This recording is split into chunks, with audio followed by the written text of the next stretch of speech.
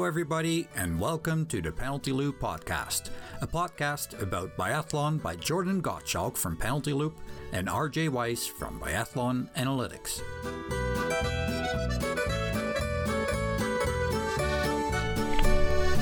Well, hey guys, we're back. RJ, how are you doing? I'm doing very well, thanks. How about you? Doing great. And today we are joined by Scott Gatt, who actually was our very first guest. What was it? We just calculated this about 15 months ago. Our first interview that we ever did. So, Scott, welcome back, and thank you so much for coming back. I guess we didn't completely scare you away. Nope, good to be back. Back for round two. Yeah, and so soon after Emma. So I guess she didn't say that we were crazy lunatics and that you should stay away from us either. No, you only have good things to say. So oh, good. It was probably the other way around, where Emma checked with you when we asked her to. No, she just took my word for it. She knows who you guys are. She was happy to come on.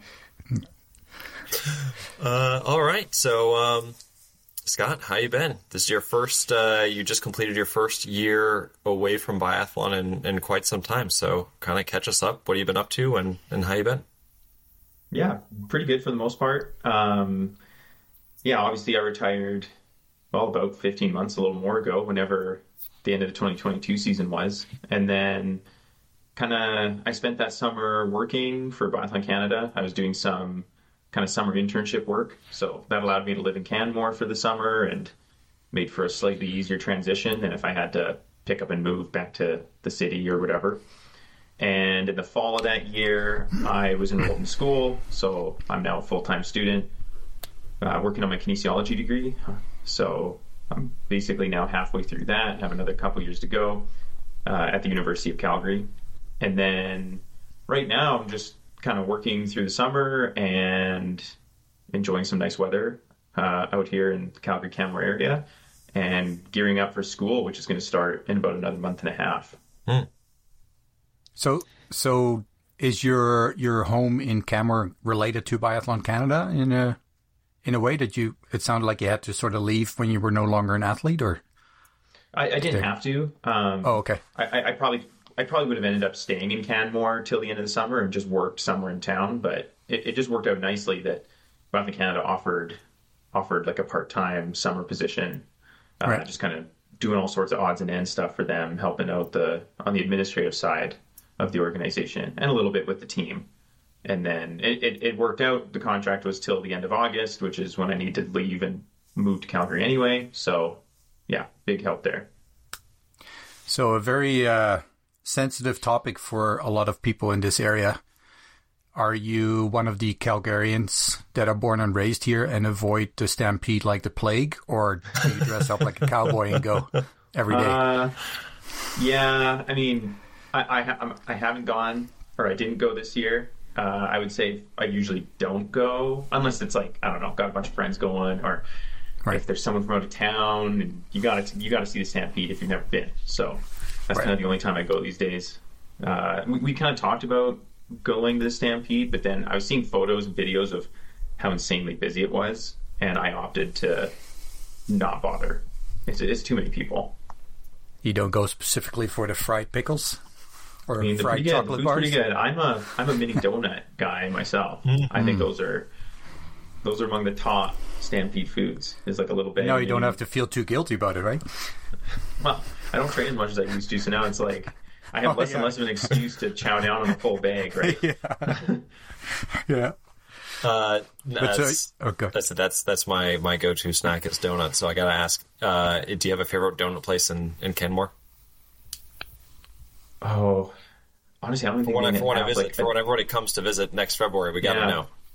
I don't know if they have a donut place. Actually. Oh no! I mean, the grocery store sells donuts, but I don't think there's like a donut shop. Not that I know of. Well, yeah, Canmore's on the healthy side. You can find a lot of great like bagels or wraps, stuff like that. There's actually. Do you know where I think it's the old McDonald Inn is? Maybe in Canmore. Yeah. So it's on that main drive behind the recreation center. Yeah. And then if you just go a little, I guess, towards Banff on that road, there's a bakery, and they have like very specialized donuts. Oh yeah. Yeah, But I know they're that really place, yeah. super fancy Makes and sense. They stuff. would make donuts too. They make all sorts of stuff. I think it's like desserts and Yeah. baked perfect. goods and Birthday pastries. cakes and That's all I need. And how about in Calgary? Do you have a specific place you go to, or just more like a No. Tim Hortons? Or No, honestly, I don't really. Yeah, I get mini donuts at the Stampede. Like that's it. Okay. right? Okay. Oh, It's like a Stampede treat. Not a donut fiend, right. it's a treat. Yeah, I gotcha. No, like my go-to in Calgary, if I'm really feeling like something, I go for Vietnamese food. Because there's so many all over the city, and so if Really? I have like a hankering for something, it's usually that. And there's always one within walking distance. It seems like so. Do you have a go-to order? Pretty easy. I always get the faux, like the beef faux satay. soup. Okay. nice. Yeah, almost exclusively. Man, I haven't had one Vietnamese on, food in ages. Bow Trail and Heritage. Do you know that one? I think it's called something like Bow Faux. Oh, I mean, maybe. I mean, honestly, there's everywhere you go, there's like there's three so in a many, row, yeah. right? It's like, yeah. yeah, they're literally everywhere. My go-to is it's down where I used to live when I was growing up in Calgary, and it's called Golden Bell. So I think there's 3 of them in the city. It's like a small chain. That one's my favorite. RJ, I think that's a record. I think we had 5 minutes and then we got completely derailed. Yeah, we're good at that for sure. Yeah, you'll notice that. So when we started, we had kind of a structure laid out with specific questions, and we kind of let go of that. So Yeah, just let it flow. it's more of a Exactly. Yep. So we asked you on the first podcast what you would do if you wouldn't be doing biathlon anymore, and you said speed skating. Did that ever happen? No, after you that career retired? never took off, unfortunately. No. No. I have a feeling I'm a little too old to just hop into another sport, so But as a hobby, or no. No, Nah. I mean, I don't know. Is that something you can do as a hobby, really? That one's tough. Speed skating. Get yourself a speed skating Yeah. suit and show up to the local rink. That'd be awesome. Oh, I'm sure I'd be super cool doing that. I would love to see a video of that. Where I live in the city, there's like a small park / golf course, and if they have no snow, they roll out a track there. So I was able to Is that ski pretty much every Confederation? day if I wanted to through the winter, which was awesome. So Yeah. Oh, wow. Nice. yeah, is that Confederation Park? yep, exactly. Yeah. Yeah, it's amazing what they do there for Yeah, inner they city. make do with like pretty minimal amounts of snow. So they're an awesome crew. And this was a good snow year. Like we got a lot of snow and it stayed pretty cold Right. through most of the winter. So I was able to ski whenever the first snowfall was, sometime November, maybe early November, right up until Nice. kind of like March, end of March, which was great. Do you ever have I need someone something to recognize you? do- What's that? Do you ever have somebody recognizing you, or I think some of the kids might, like when they're, because a lot of the local club, like Foothills, Nordic, and a few others train out of here on weeknights. Right. I feel like some of the kids might have here and there. I mean, I the only stuff I had to wear is like my Canada stuff. So I'm like, Yeah. I'm that guy skiing around the local trails in like Canada tights, Canada jacket. So I get stares, Show I off. think, just because of that. I don't know if anyone knows who I am, but they know I'm at least pretending to be on the team. Sure. Yeah. You're either a mega fan well, I'm sure. or you are Yeah. somebody, Yeah. Yeah. Well, when they look at your skiing technique, I'm sure they're like realizing that you're not just faking it. Yeah, I hope they don't.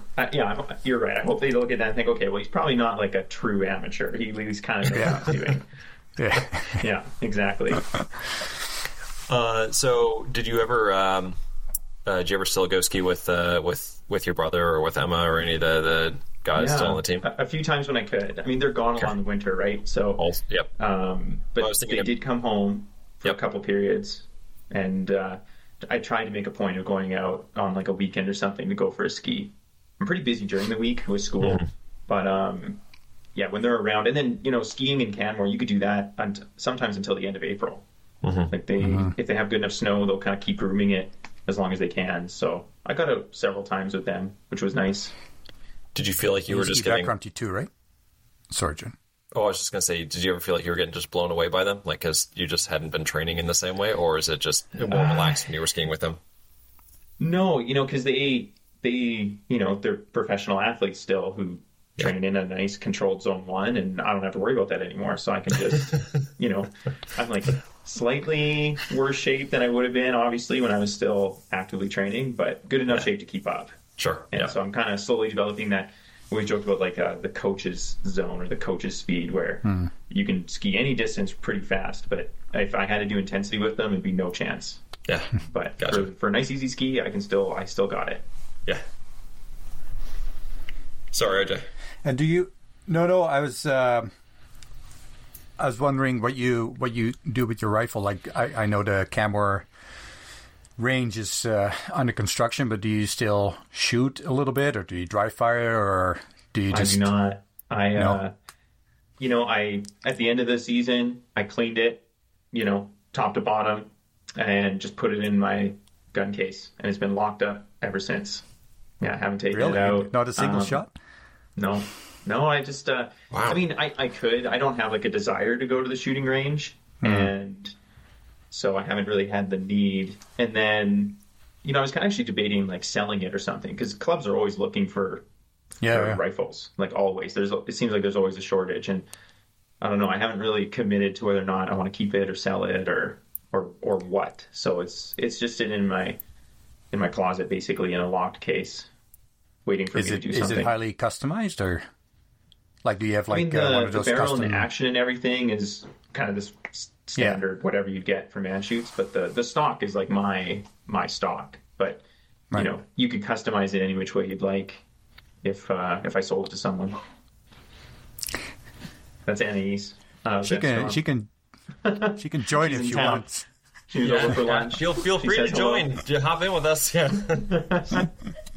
She's Nathan Smith is getting married on the weekend, so she's in town. Okay. She's in town for that for the next, I think, few weeks. Just kind of doing a tour of the just area. hanging out, enjoying life. Why not? Yeah, summer in Canmore doesn't get much better. I'm quite jealous. Ciao. Yeah. Did you tell Scott you were planning on coming to Calgary this summer? Or? Well, actually, what I was going to say is that hang on to your rifle. I think I know somebody who might purchase it off of you. I have no idea what you'd be selling it for, but like you're looking to buy one? Is that what you're saying? Yeah, sure. Why not? Oh, why not? RJ's been trying to. So eventually, long. I mean, our goal in the medium to long term is to move up to Calgary. And so I was gonna have RJ be my coach and coach me on. God. Yeah, I'm putting the pressure on him. Maybe Scott has some more time. Yeah.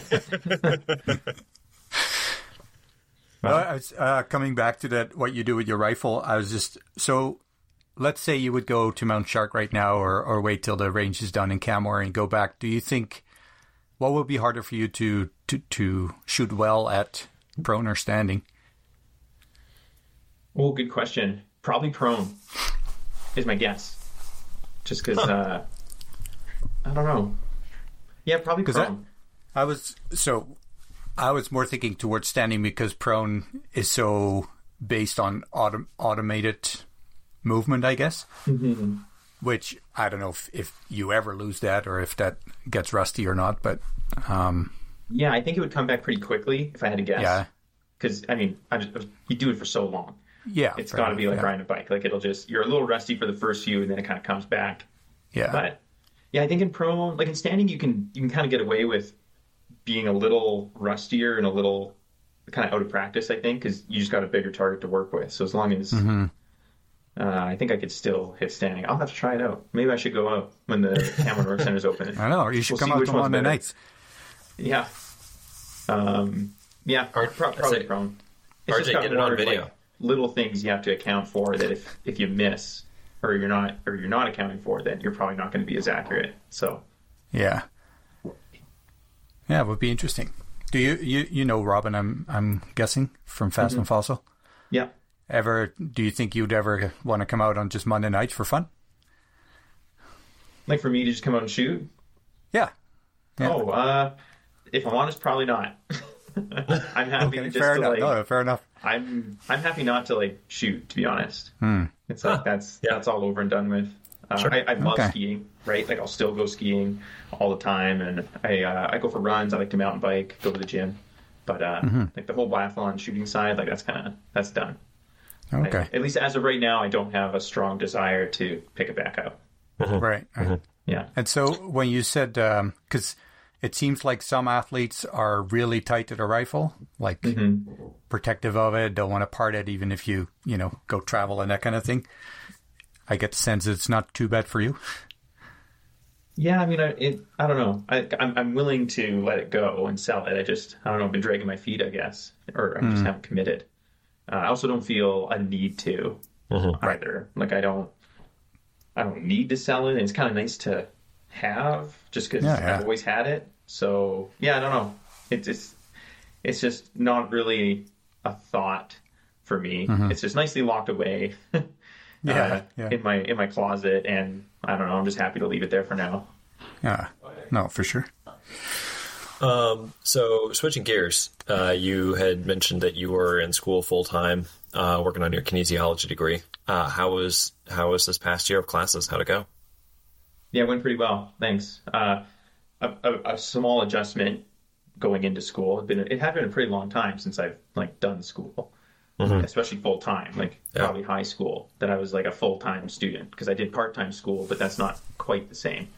And it probably took me a good few weeks to kind of get back into the whole studying, reading, doing assignments, having timelines and stuff like that. But then once I kind of got into it, it was pretty good. I'm, for the most part, interested in all the classes I took. I found them all interesting. Yeah. I'm not taking, because I've done a lot of my options, for example. So I'm not enrolling in classes just to fill out a requirement and hoping I like it. It's now I'm just doing the kinesiology stuff. So all the exercise physiology, all the anatomy, the exercise psychology. I thought all that was really cool. So that kind of makes it easier as well. And then, I made a few friends, got a good study group going. So that always helps too. And just stayed busy. No kidding. Yeah. So, and then you mentioned that you're going to start back up in about another month or so. So is it a full 4-year program? Yeah, so this is just a 4-year undergraduate degree. Yeah, and okay. As of right now, I'm halfway through. So I've got another two full years. And then from there, with kinesiology, you kind of have to, you either get a master's or you apply it. A lot of people want to go into med school. They're using it to get into physiotherapy, that kind of route. And I'm basically the same. I'm going to do some MCAT prep probably this upcoming year. Hopefully that works out. If not, then I would look towards trying to work in towards a physio program when I'm finished my degree. And if not that, then I'd work at a master's exercise physiology, something along those lines. You also mentioned looking into physiatry last year. That would be more on the med school side. So I actually didn't know physiatry was a thing up until pretty recently. And a couple of physiotherapists were mentioning, if you go into med school, you could become a physiatrist, which is my understanding is you're a physiotherapist, but with a medical degree, you're a doctor. So you can you can do more with it. You can diagnose, you can prescribe medication, you can kind of do whatever a doctor would do, but you specialize in the physiotherapy side of things. Yeah, it's pretty cool because, like you said, you can prescribe. You can also do joint injections. You can do more. Yeah, that's a big one. More types of treatments, prolotherapy. It's kind of a one-stop shop for the client. So if you don't want to go from I saw my family doctor, now I'm going to physio, now I have to go back to this specialist. You could just do it all in kind of one spot if you're a physiatrist. It's really cool. Yeah.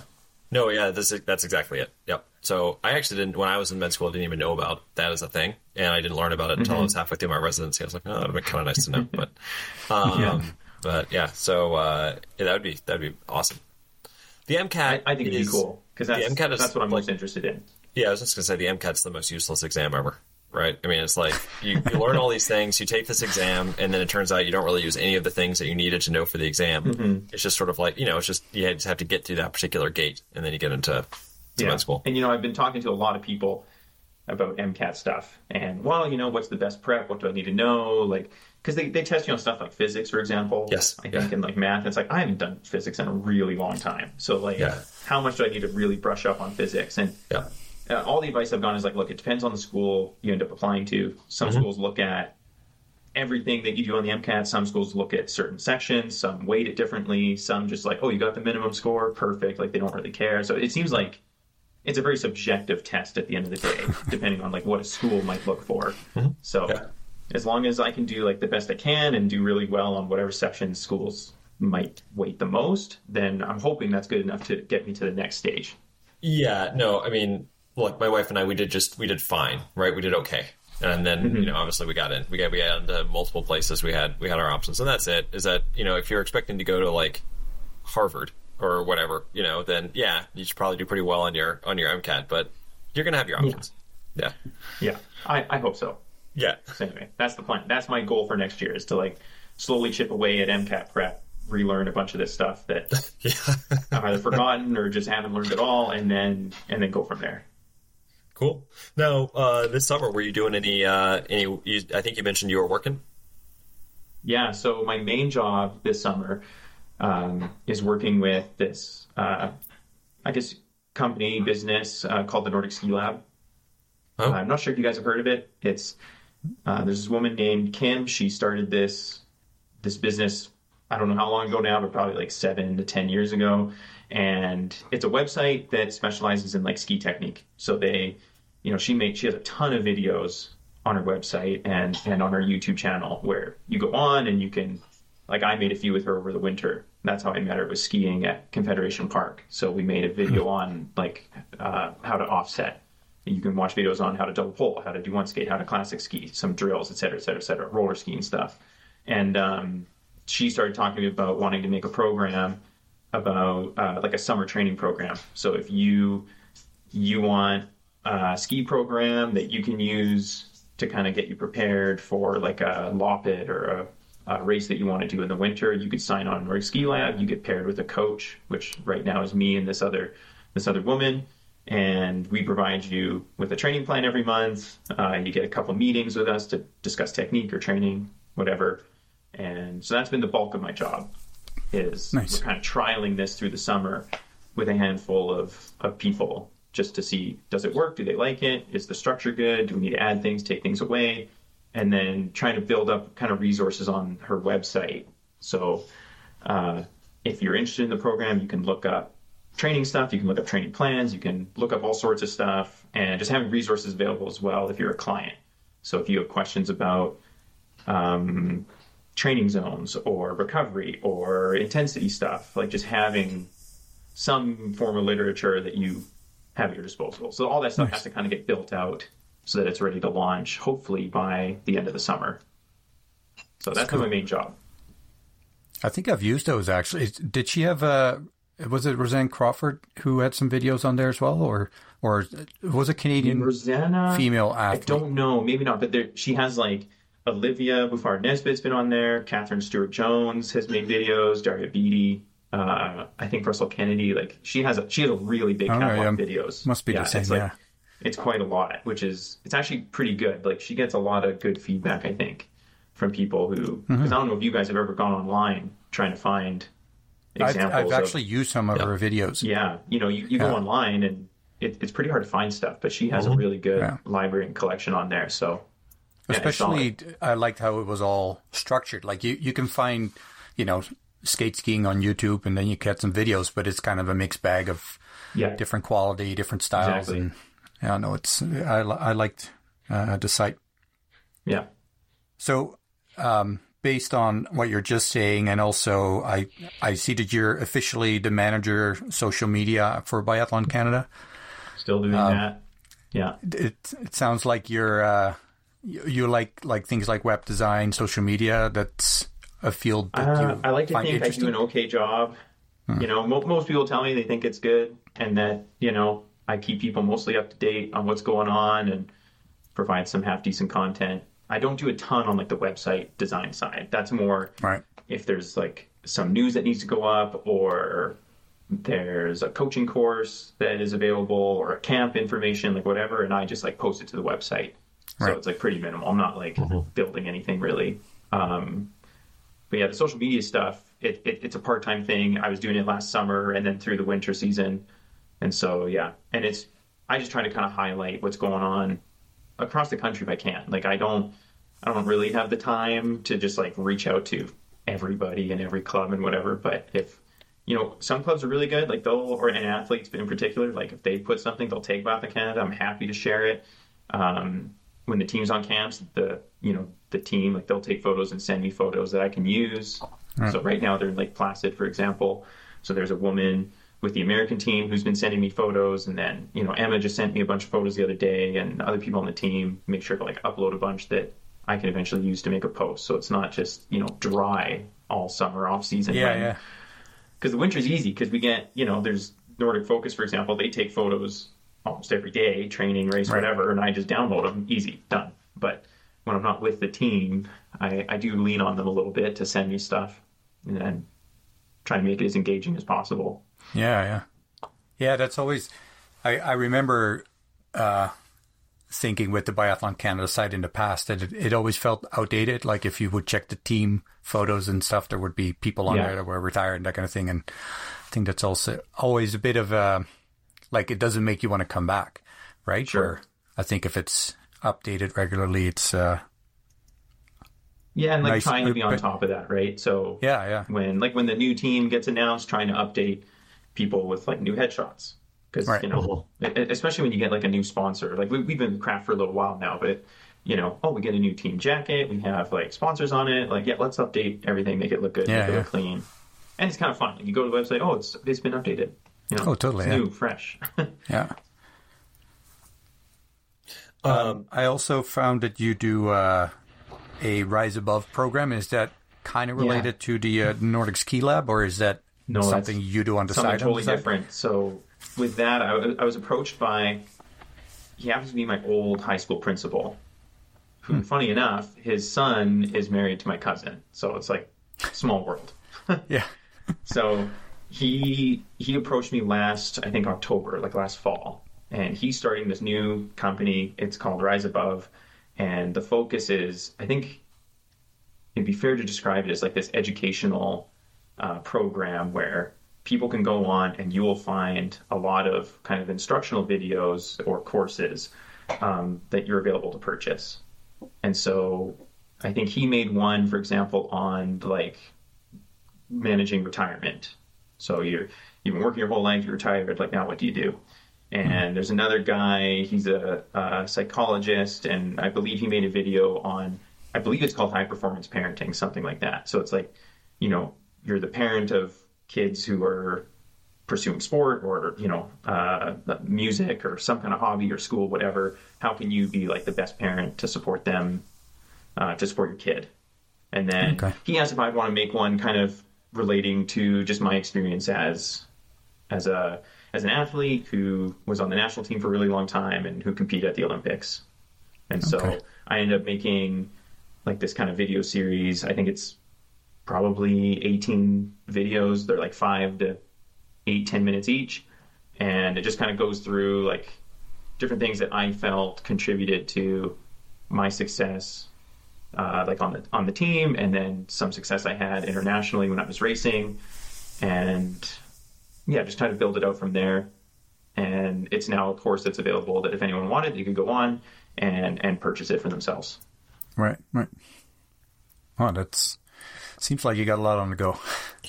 Well, I did for sure. It's like calming down now. Like that Rise Above, for example, now that the content is made, I'm just trying to kind of get the word out as much as I can and trying to kind of promote it a little bit to get people to purchase it. But the filming and all that stuff, that's finished. Right. And then the summer program's been going well. That keeps me busy, which is nice.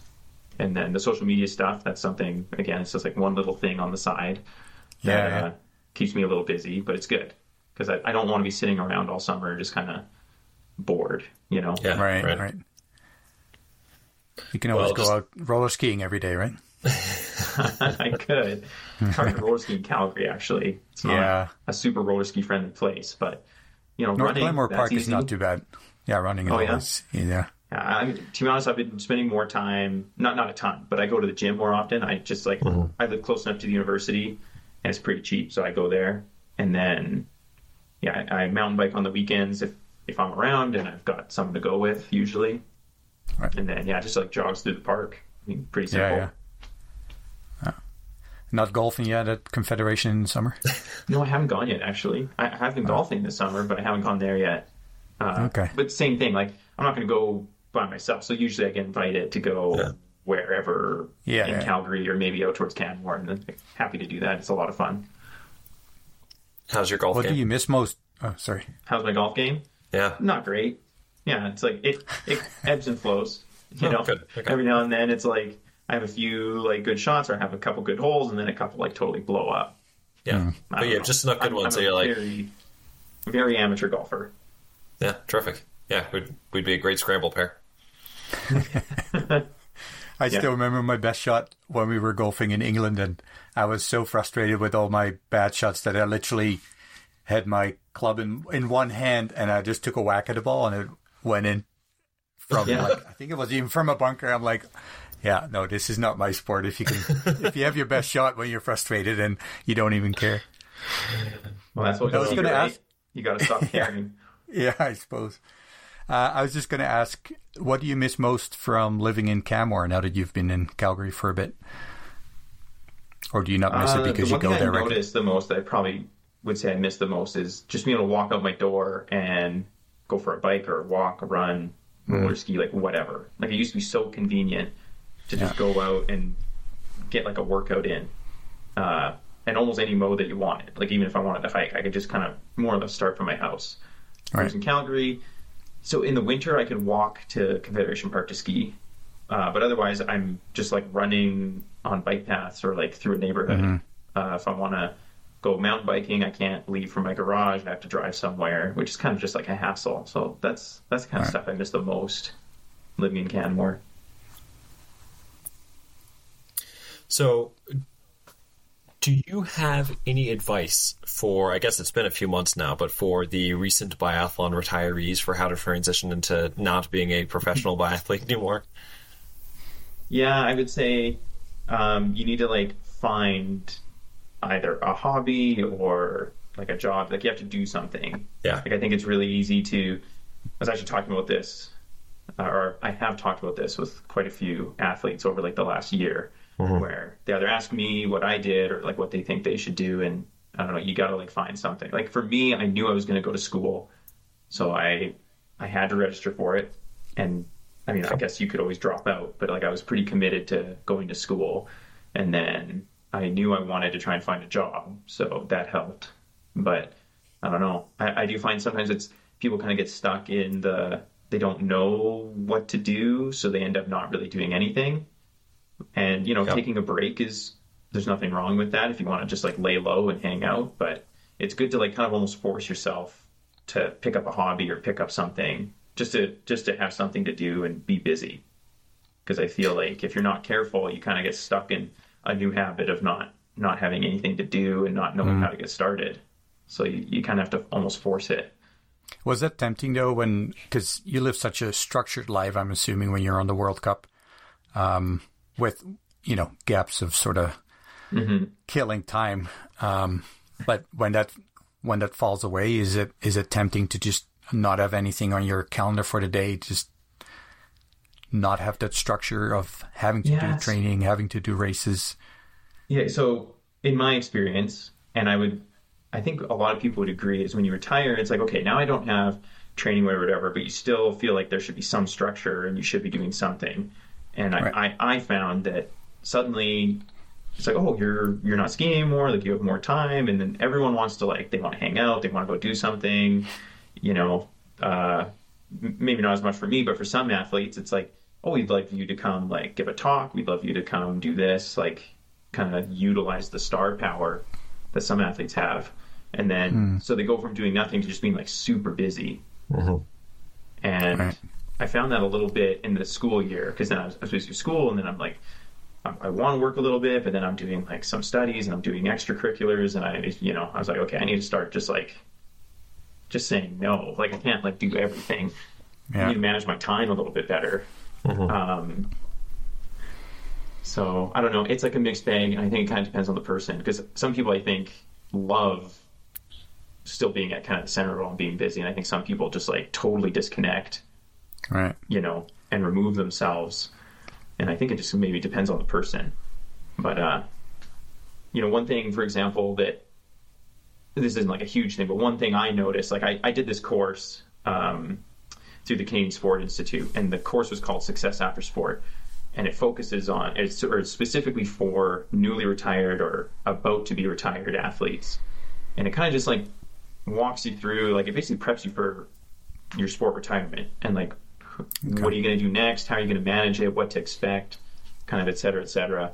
And the one thing that came up a lot is me and the other people in the program, we'd always talk about how we go training a lot still. I love to go training, you know. And one of the questions I finally got was, well, what are you training for? I was like, well, nothing. Like, I'm just working out. She's like, right, so you're not going training, you're going for a workout. It's like this weird semantic thing. But I kind of got the point. And yeah, because I felt like there was a stress that I have to still go like exercise every day. Like I need to go for a run. I need to do my strength. I need to keep up with all this. And her question was like, well, you don't need to because you're not training anymore. And it's like, that was like hard to let go of. Yeah. You know, it's like those small little things that were part of your routine for a really long time.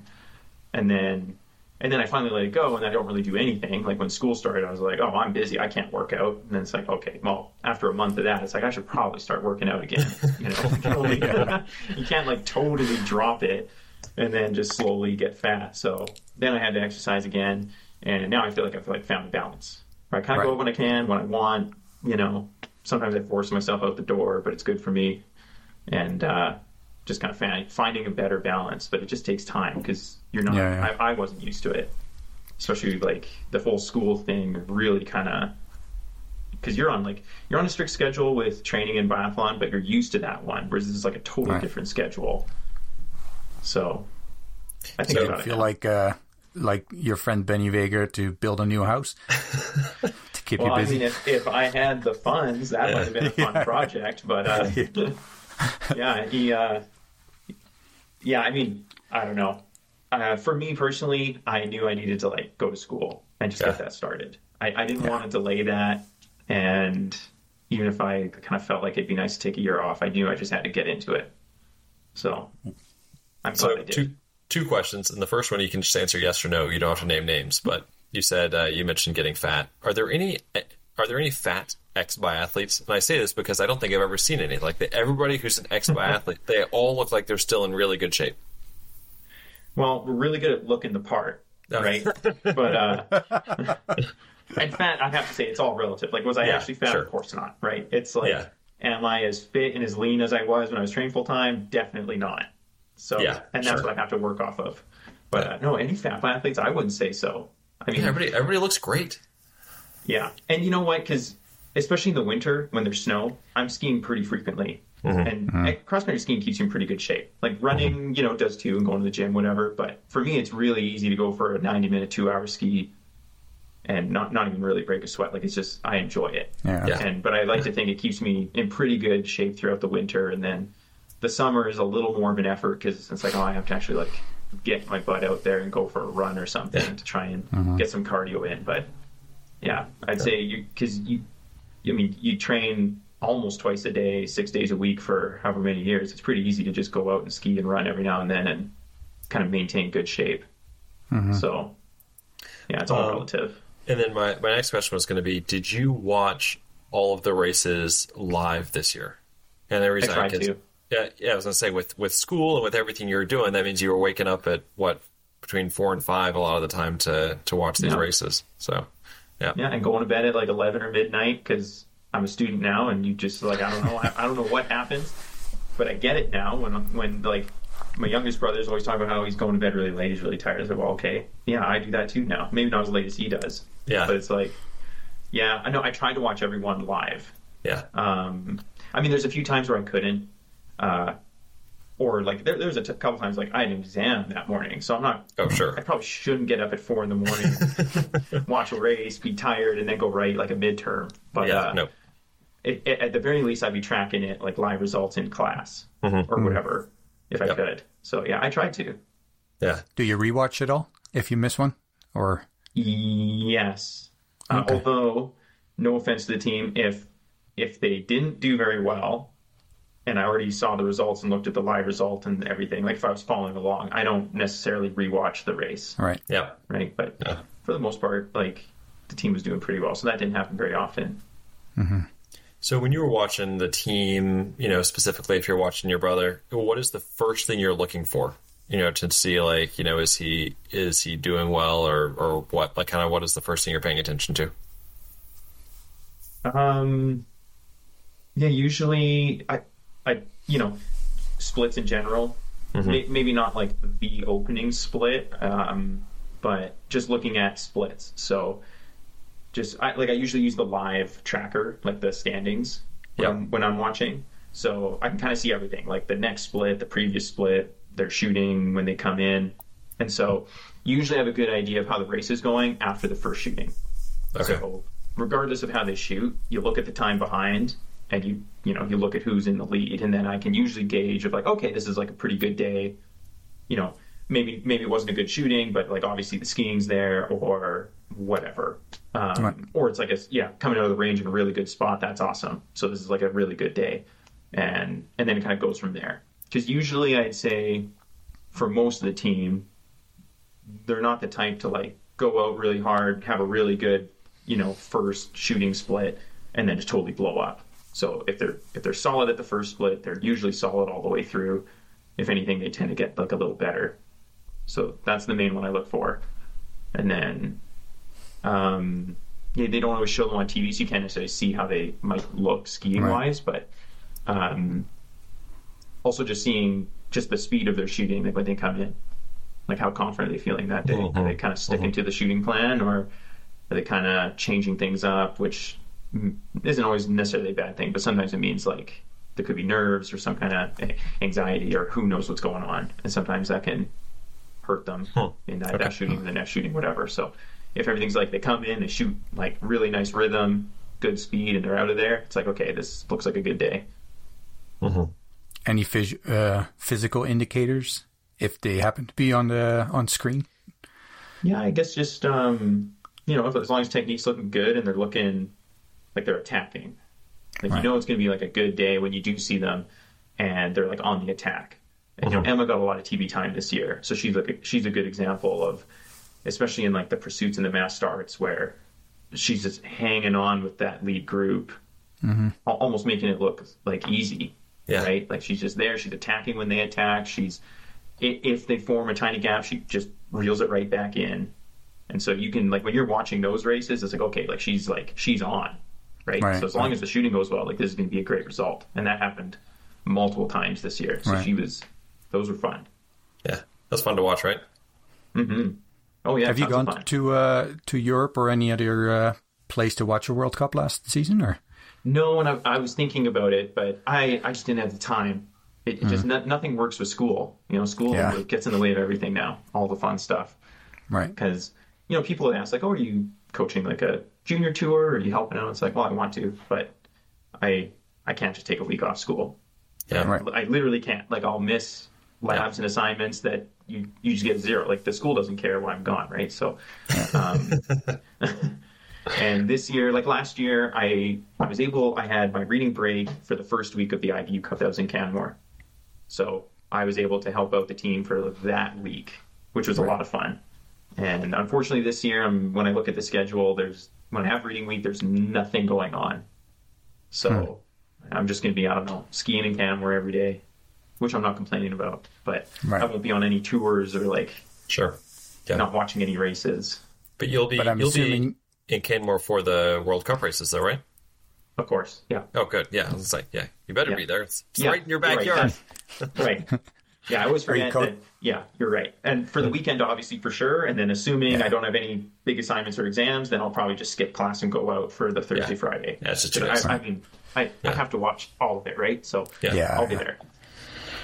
Will you do some coaching, you think, or just more like, obviously Emma, Christian? I would have to talk to like our like high performance director, whoever's in charge of that. I don't know if it's like the coach or like if it's Justin or who, but if they want my help or need it, like I'm happy to help out, even if it's for the weekend. If they really want me, if I'm only available the weekend, but they'd love to have me, I don't know, testing skis or I don't know, shuttling athletes. Like I don't know what they might need, but I'm happy to do it. Otherwise, I'm also happy to watch.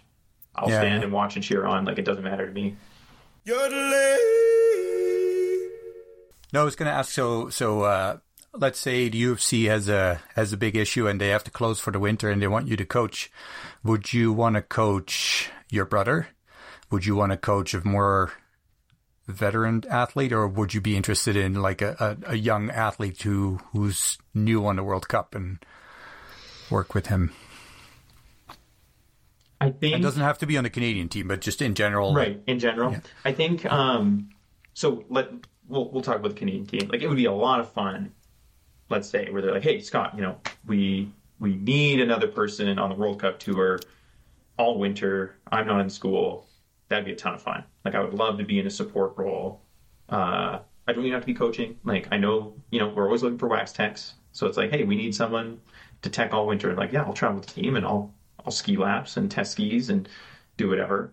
I'll also coach, like, if the team needs it. Coaching would be like more of a support role for them, right? Like, they have Justin and then now Andrew and Helena. Like, if they needed me for whatever reason, I would just be like standing behind a scope giving corrections. Right, or like be on the trail offering support some way. I'm not going to like coach that team. Yeah, maybe I should way. refrain it a little bit. Yeah. And are you more of like, would you be more comfortable focusing on one person and any, let's say, a young person who just got to the World Cup, or are you more like, would you be like a head coach of a team? Or I think what I would really enjoy is working with like the IBU or the junior IBU athletes. Oh, okay. Yeah, just because I think the World Cup team, I've been there.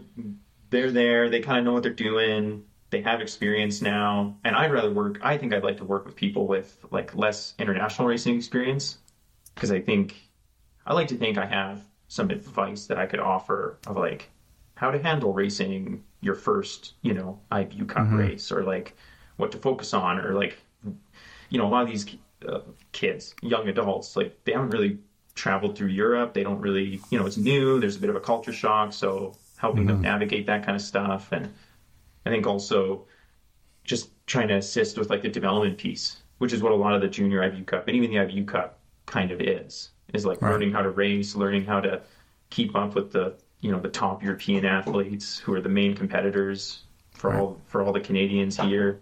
Even getting into like the more specific stuff of like, hey, here's how I think you should approach the shooting range. Here's how I think you should, like, if this is what the wind's doing, like, this is how you should correct, or, when you're on this part of the course, like, you should ski the hill this way, or I don't know. Like, even, like, the technical stuff, I think, would be more fun for me working with someone more on the development side versus acting in that support role for, like, the established World Cup team. Right.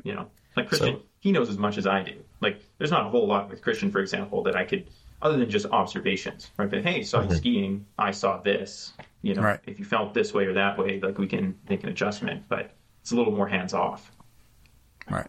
But with someone like Zach, is it Zach Connolly is on the team now, right? The senior team, or is it not decided yet? Too. But you know what? They would end up spending more time with Christian or Adam, or for the girls, like with Emma and Nadia, and they get more from them that way than I think they would from me anyway. So again, it's you're kind of that slightly somewhat hands-on, mostly hands-off support role, I think. Unless they like really want to work on something with me, which is totally obviously okay. But for the most part, that's the benefit of having, the older athletes like Christian and Emma and, Adam's been on the team now, or on the World Cup team for like a long time. And they just train together. They offer like leadership and advice and support just by virtue of just being there together. And so I think that's like more beneficial than what I would offer them as like a coach. Okay. So when you, a bit continuing on that line, so if you, let's say you would work with a young athlete who is in the IBU Cup and maybe on the brink of going to the World Cup, if you compare that to what it was like when you got to the World Cup, what are the main differences between the IBU then and now? Like what do you see as a development within the IBU since you got on the World Cup? Like in what would they expect going from one to the other? No, more like if you just observe the IBU World Championships or World Cups right now, and you compare that to when you started. It's my opinion that the athletes in the field in general on the World Cup are better than and more tightly packed together in terms of like ability than it was probably when I started, which would have been like my first World Cup was like 2011. Right. And so a little over now, like 12, 13 years ago. And yeah, like what I feel like I've noticed over the years is that times are getting tighter between athletes. Like the top guys and girls, they're still like sometimes way ahead of like the top 5 or the top 10. But that like 10th, 20th place to 60th, 70th is tightening, right, in my opinion. And I think if you were to probably look at like pursuit cutoff times, for example, it probably bears that out, where you're seeing pretty consistently now like a 2-minute-ish cutoff time, men and women, for a top 60. And just in my mind, I seem to remember, times being like, oh, I was 3 minutes behind, but I was 58th. You know what I mean? And like that just doesn't cut it anymore. So it's more competitive kind of towards the middle. Not as competitive at the extremes, but in the middle of the pack, you're seeing it get pretty tight, I think. And do you feel the top is even harder to reach now? Like, are the top competitors separating themselves more? Or I think it has to be. Like when you look at, like Martin Fourcade, when he went on his run, he's the first, like he won 7 in a row, he broke a record. So obviously, and he had, I can't remember now what the stat was, but it was something like 18 months in a row or a year in a row of being on the podium. Like he wasn't off the podium for like a season or something, right? It was like crazy stats like that. Now that's one guy, but then you have Johannes come, and he's like even faster on skis. And like I don't think he lost a sprint last year. Right. Like that kind of stuff. It's like hard to compete if you're not. Yeah. I mean, second place is available, but like first the place race for the rest of the field. Yeah. So it's, for him, he's like in a league of his own. Like when he's on, and you're not going to beat Johannes. Right. Right. And so it is kind of becomes a battle for second. But then I think the top 10 isn't necessarily way ahead of like 11th to 20th, 20th to 50th, whatever. I don't know. But I get the impression those time gaps are still like pretty tight and it's competitive. But it's like, the top is just like blowing it out. And the women, maybe a little less this year. It seemed like, it was getting spread around pretty evenly amongst several different women, right? Like Julie Simon won the overall. She was very strong, but like Olsbu came back and she was in pretty good shape for having to have to take a bunch of time off. Vitosi's back in action. And Veer is pretty darn good still. I mean, Veer's there, right? Like she's no slouch. She's always a threat. A lot of the German women stepping up. So it just like you seem to, in my opinion, there's more women. Like the women's races were almost a little more exciting because it's like, you don't really know who's going to win. Like everyone's a contender, and it comes down to like one missed shot or whatever to like differentiate it. And then whereas on the men, it's like, oh, Johannes shot 9 out of 10 in sprint. Okay, well that's his. So who's battling for second? Yeah. And it was usually like Legreid or someone. So it's even then it's like, a little less exciting. Let's see if there's a non-Norwegian in the top 5 kind of. Yeah, is there someone not from Norway, not from France who could maybe break in? Like that'd be awesome. Although I do think it's coming, in my opinion. I mean, Johannes is obviously amazing and very, very good, but I do think he's finally they're getting challenged by like Sweden, for example. I thought they were much better this year. Like the men and women are like very competitive. And I think they're like slowly getting closer and closer to kind of consistently breaking onto the podium. And even the Italians, like you watch Gio Camel, who's like super young, who's like so good, especially in the kind of last half of the season. So like there's talent there. And he, assuming he kind of trends the same way and his shooting gets a little more consistent, like he's now a pretty consistent podium threat. So just makes it more exciting.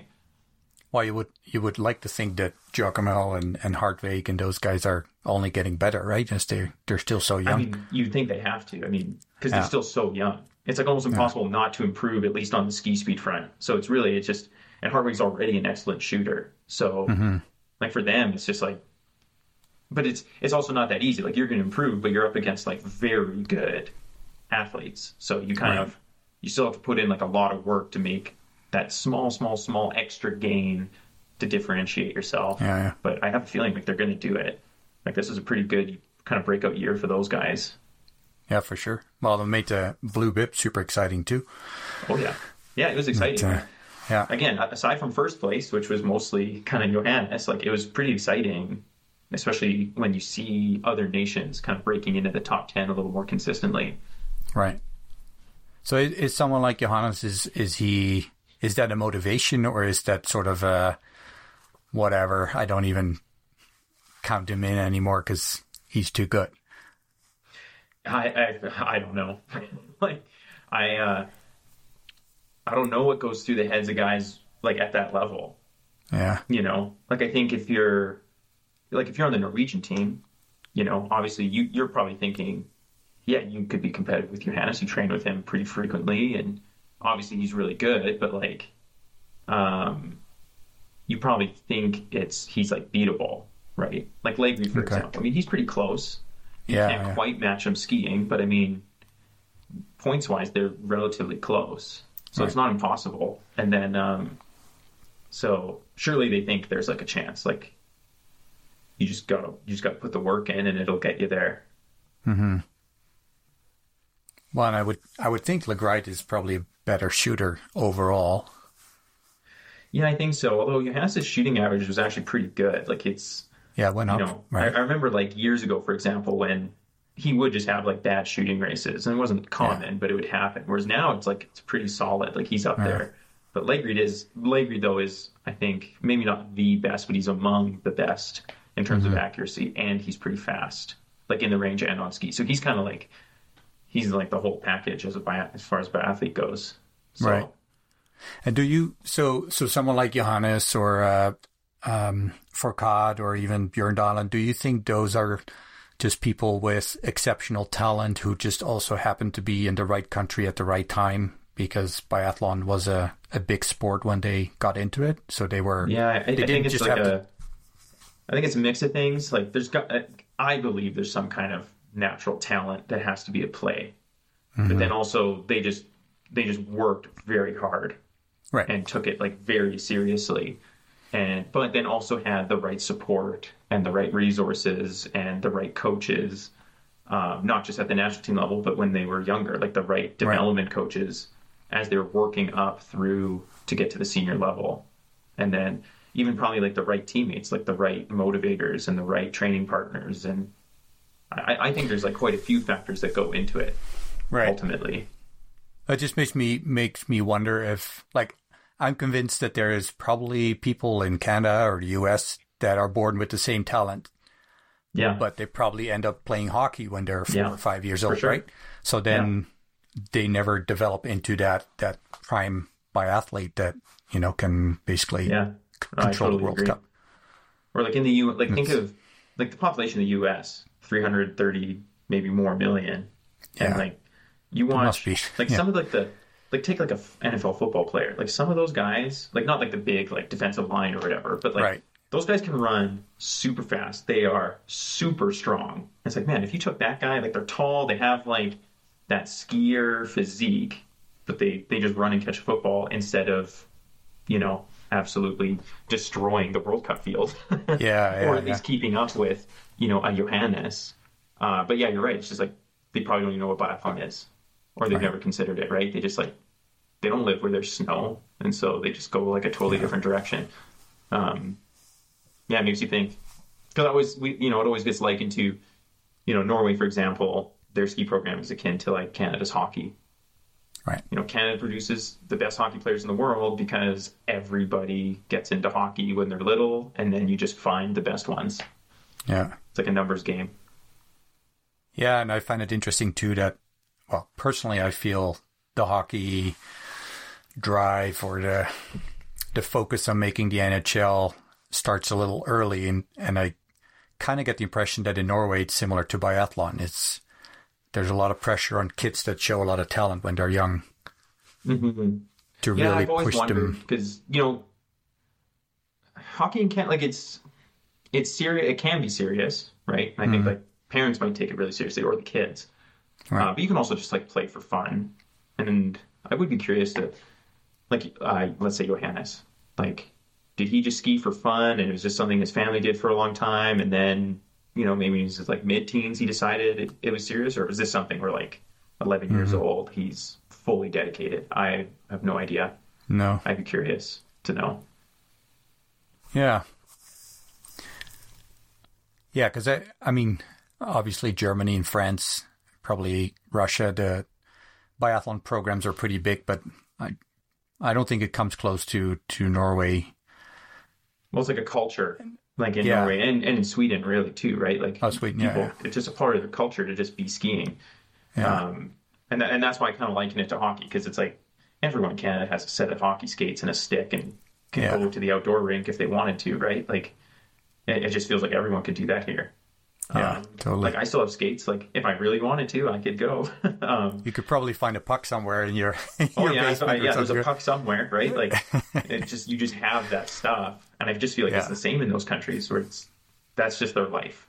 You grow up with it. You're surrounded by it, and everyone kind of gets into it at some level, and then you get like a pretty big group of kids that are motivated to keep going, and you just eventually kind of sift through, and then you find like the best in the world. So it still always surprised me that that biathlon is not better known in Canada. Because I mean, I'm not going to say that we're a shooting crazy country, but I mean, people hunting and shooting is not out of the ordinary. Yeah, and obviously we have lots of snow, especially when you're close to the mountains. So it's you would think it's an easy link. Maybe it's just the cost of the rifle and the ammunition and the ranges that makes it harder for people. But then again, you look at hockey programs; they're not cheap either. Maybe a lot of the venues tend to exist like outside a major city.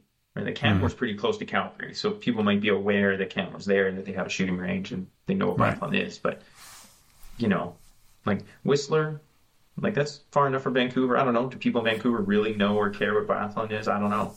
Like it's always. Well, it's not even in Whistler, really, is it? Like no, it's still you're right. A bit of a drive. It's close. It's maybe like a 20-minute drive, but right. But then also, I think it's like it's just a lot of it comes down to what you see. Like Canada is pretty big on like downhill skiing, snowboarding, especially like freestyle stuff. Like out at COP, for example, right? They got that big half pipe in the X Games, and I think a lot of people grow up cross country skiing because you don't need a rifle to do biathlon. So cross country skiing is pretty big, and then it's just really difficult to take that next step of I'm going to get a rifle and like do biathlon for fun. You know what I mean? Yeah, I mean, stop me for like I remember. Maybe 12, 13 years ago, a friend and I were really thinking about doing biathlon, and I'd always wanted to do it. But for me, it was really, the $3,500-4,000 you have to cough up for a rifle. That was, what if I don't like it? And then people are like, well, you can sell it easily, but that's a big investment for, even if you have the money, but it's a pretty big barrier to entry. Yeah. Because even like the skis, like just the skis alone, right? Like a pair of skis, pair of boots, pair of poles, even if you got like affordable stuff, it's not cheap. Oh, and then totally, yeah. If you're a kid who wants to get more serious into racing, well, you're going to need more than one pair of skis. So now you're looking at like 2 or 3 pair kind of as a starting point, and then it only gets worse from there. You're only collecting more and more.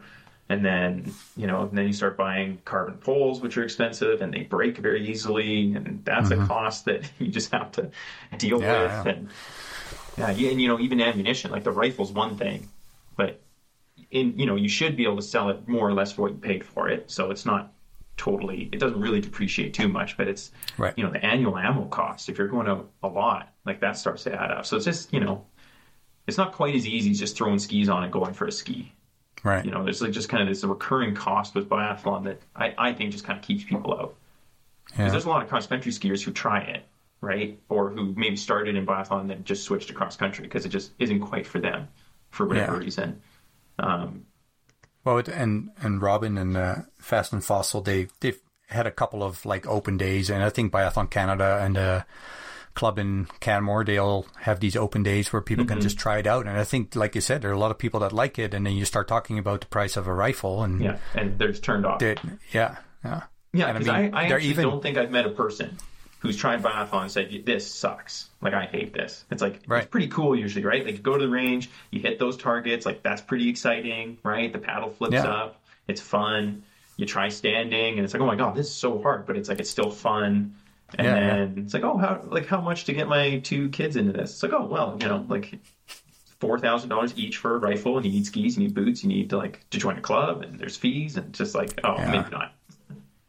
Well, and it's even like just for a club to have spare rifles too. It's the same thing, right? It's I think Foothills probably has some for their programs. Do you know? They for sure do. Camel Nordic has like quite a few, I think, as well. Okay.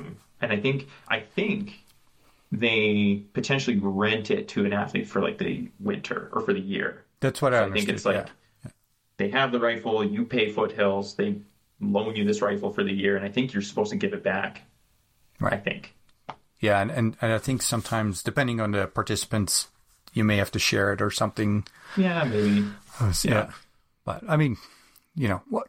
As long as you can get them hooked and and they realize they really like it, and then they might be willing to make that investment. But yeah, and I think like the loaner program is a good idea because it's obviously way more cost effective. And then you're right, like if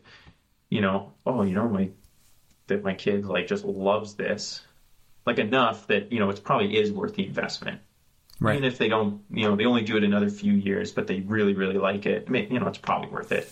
Yeah. So. Well, now do you have the Eco Aims too, right? You see those more and more. Mm-hmm. Yeah, those are becoming more and more popular, and there is a pretty big push to have more kind of laser rifle type stuff as well.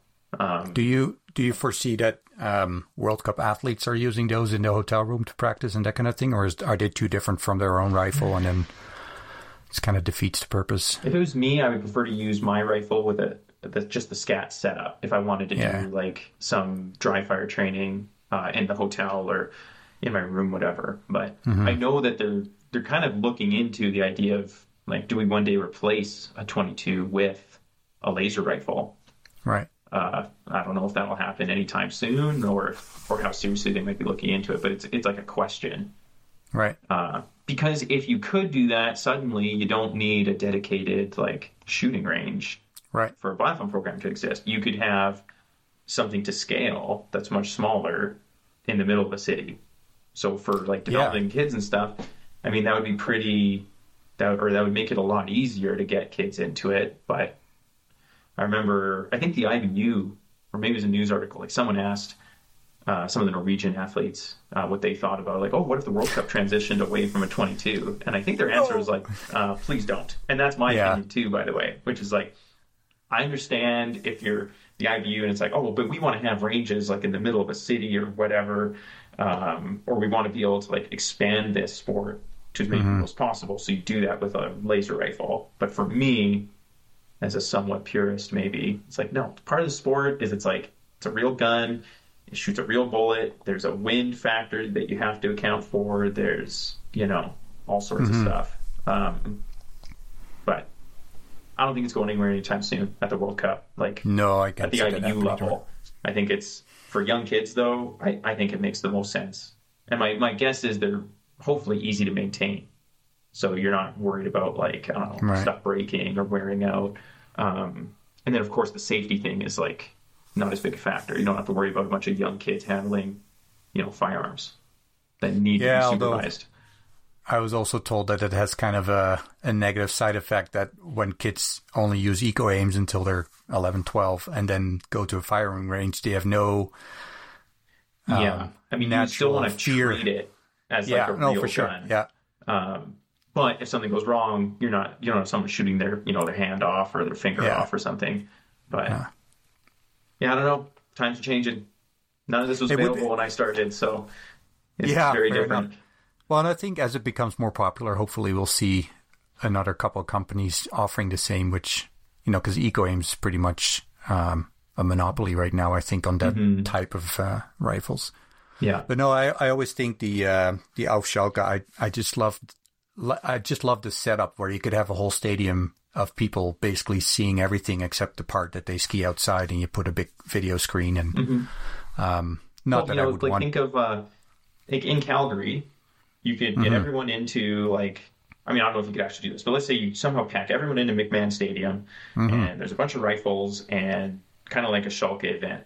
So people they ski into the football stadium, they can ski out. There's a trail set up over there. I don't know. Would be a cool idea, which you could do with like laser rifles. Like you couldn't do that in Calgary with like a 22. Right. It just wouldn't happen. But you could do it with Nico aim. So I mean, it has opportunity in that sense. Might almost be end up a separate, how they have summer biathlon and right. Yeah, I mean, it could be that too. But just to like promote it, like, oh, we have this like huge event. We pay the top 20 men and women to come to Canada, and I don't know, have like a fun laser biathlon rifle race that people can come and watch and get them hooked. I don't know. I see a Scott Gow Invitational. Oh yeah, I'll start one. Yeah. I'll get on that. So one more question, biathlon related. We've always talked in the podcast a lot about the biathlon family and how it seems to be close knit. And as a retired athlete, do you still, other than you mentioned Benny Wager is a good friend of you now, but just in general, are you still in touch with a lot of biathletes, or is that because you're not in Europe anymore? Is that sort of gone away, or? Yeah, I wouldn't say like I'm in touch with a lot. Like Benjamin Wager's, like we're good friends. We'll text each other every now and then, see how he's doing, whatever. Mm-hmm. I still talk a lot with Claire Egan. She's a good friend, and she's still on the biathlon athletes committee. So right. She's awesome for just like general knowledge of like what's going on with the organization these days, like what's new, what's happening. So she's always good to talk to, and she and I keep in touch like pretty regularly as well. And then Annie walked by earlier, like she happens to be in town, So she came over for lunch. I'll see her again on the weekend. Like, we've been good friends for a long time as well. But in terms of like other athletes that I maybe wasn't as close to, I remember last summer, Biathlon Canada got a new roller ski treadmill, and it's made by this company called Rodby, which is based out in Sweden. And they have this feature or function on it where there's a camera that can track the athlete, and it tracks like how close or far away you are from the camera on the belt. And you can use that feature to increase or decrease the speed of the treadmill, so it tries to keep you centered. And you would use this to do, like, let's say, a time trial. So you could input a 2.5 kilometer race course, and then the athlete just goes at their race pace. And if the speed is a little easy, they end up moving forward on the treadmill, and it speeds up to like accommodate. So you can just go your race pace. But I didn't really know how it worked or like what to do. So I messaged Sebastian Samuelson, and he responded, and he was like super helpful. Told me that, because I knew he had one, like he has one in his house or something. So he was super helpful, kind of explained how he uses it, and gave me some contact info to contact another guy from the company who could also help me. So it was more like you used the existing connections. Yeah, well, we know who each other are. He's obviously a nice guy, and I felt comfortable just like messaging him on Instagram, being like, "Hey, we got this treadmill. Like, any advice?" And I'm assuming he didn't hate that I reached out, and he offered, he gave me some good advice, and I was able to use that. So that part of the family still exists. Nice. I'm sure I could message all sorts of people, and they'd probably at least respond. Right. Depends what I'm talking to them about, I guess. But I don't know. Yeah. Did you have anything you wanted to bring up or promote or mention? No. Or? Well, I mean, we talked a little bit earlier, but the Rise Above program, that's something I make it with this Rise Above kind of business, but it's kind of my course that people can purchase. And, it mostly covers just my experience as an athlete, and more specifically what I attribute to my kind of relative success. So, more specifically, I don't know, different outlooks or different kind of habits that I formed over the years, or that I learned about or was taught about later in my career that I thought were really helpful. Things like that I feel could maybe help other people if they're pursuing sport, or they're trying to, I don't know, dedicate themselves to school or to something that maybe it could be useful to them as well. So the Rise Above program. And then if there's any skiers out there listening who are looking for a training plan, like, you got a race in the winter that you want to do, like the Nordic Ski Lab is going to be opening up spots probably sometime September. So people can at least check it out if it's something that they think they're interested in. Because right now, for that program, it's mostly kind of masters aged people. So they're, I would say, 50 plus. some people are just looking for a training plan. They just want to learn how to ski better, which is what we do. And then there's some people who, they're racing the Birkebeiner and they're doing another Loppet and they're doing another race, and they want like a training plan to make them fitter and faster come winter. Mm-hmm. So we kind of accommodate to anyone, and so far the feedback's been pretty good, and I think people are enjoying it. So there's an option out there for people who are looking for that kind of service. Okay, I'll make sure to put the links in the show notes. That'd be awesome. Thank you so much for connecting with us again. Yeah, no, it was great. It was a lot of fun. Maybe we make a tradition every summer to check in with you. A once-a-year check-in. Yeah. But good luck with your studies, and especially in the winter, getting up at 4 a.m. sometimes. And yeah, it's hard sometimes, I have to say, but it's fun. All right. Have a good rest of the week. And again, thank you very much. And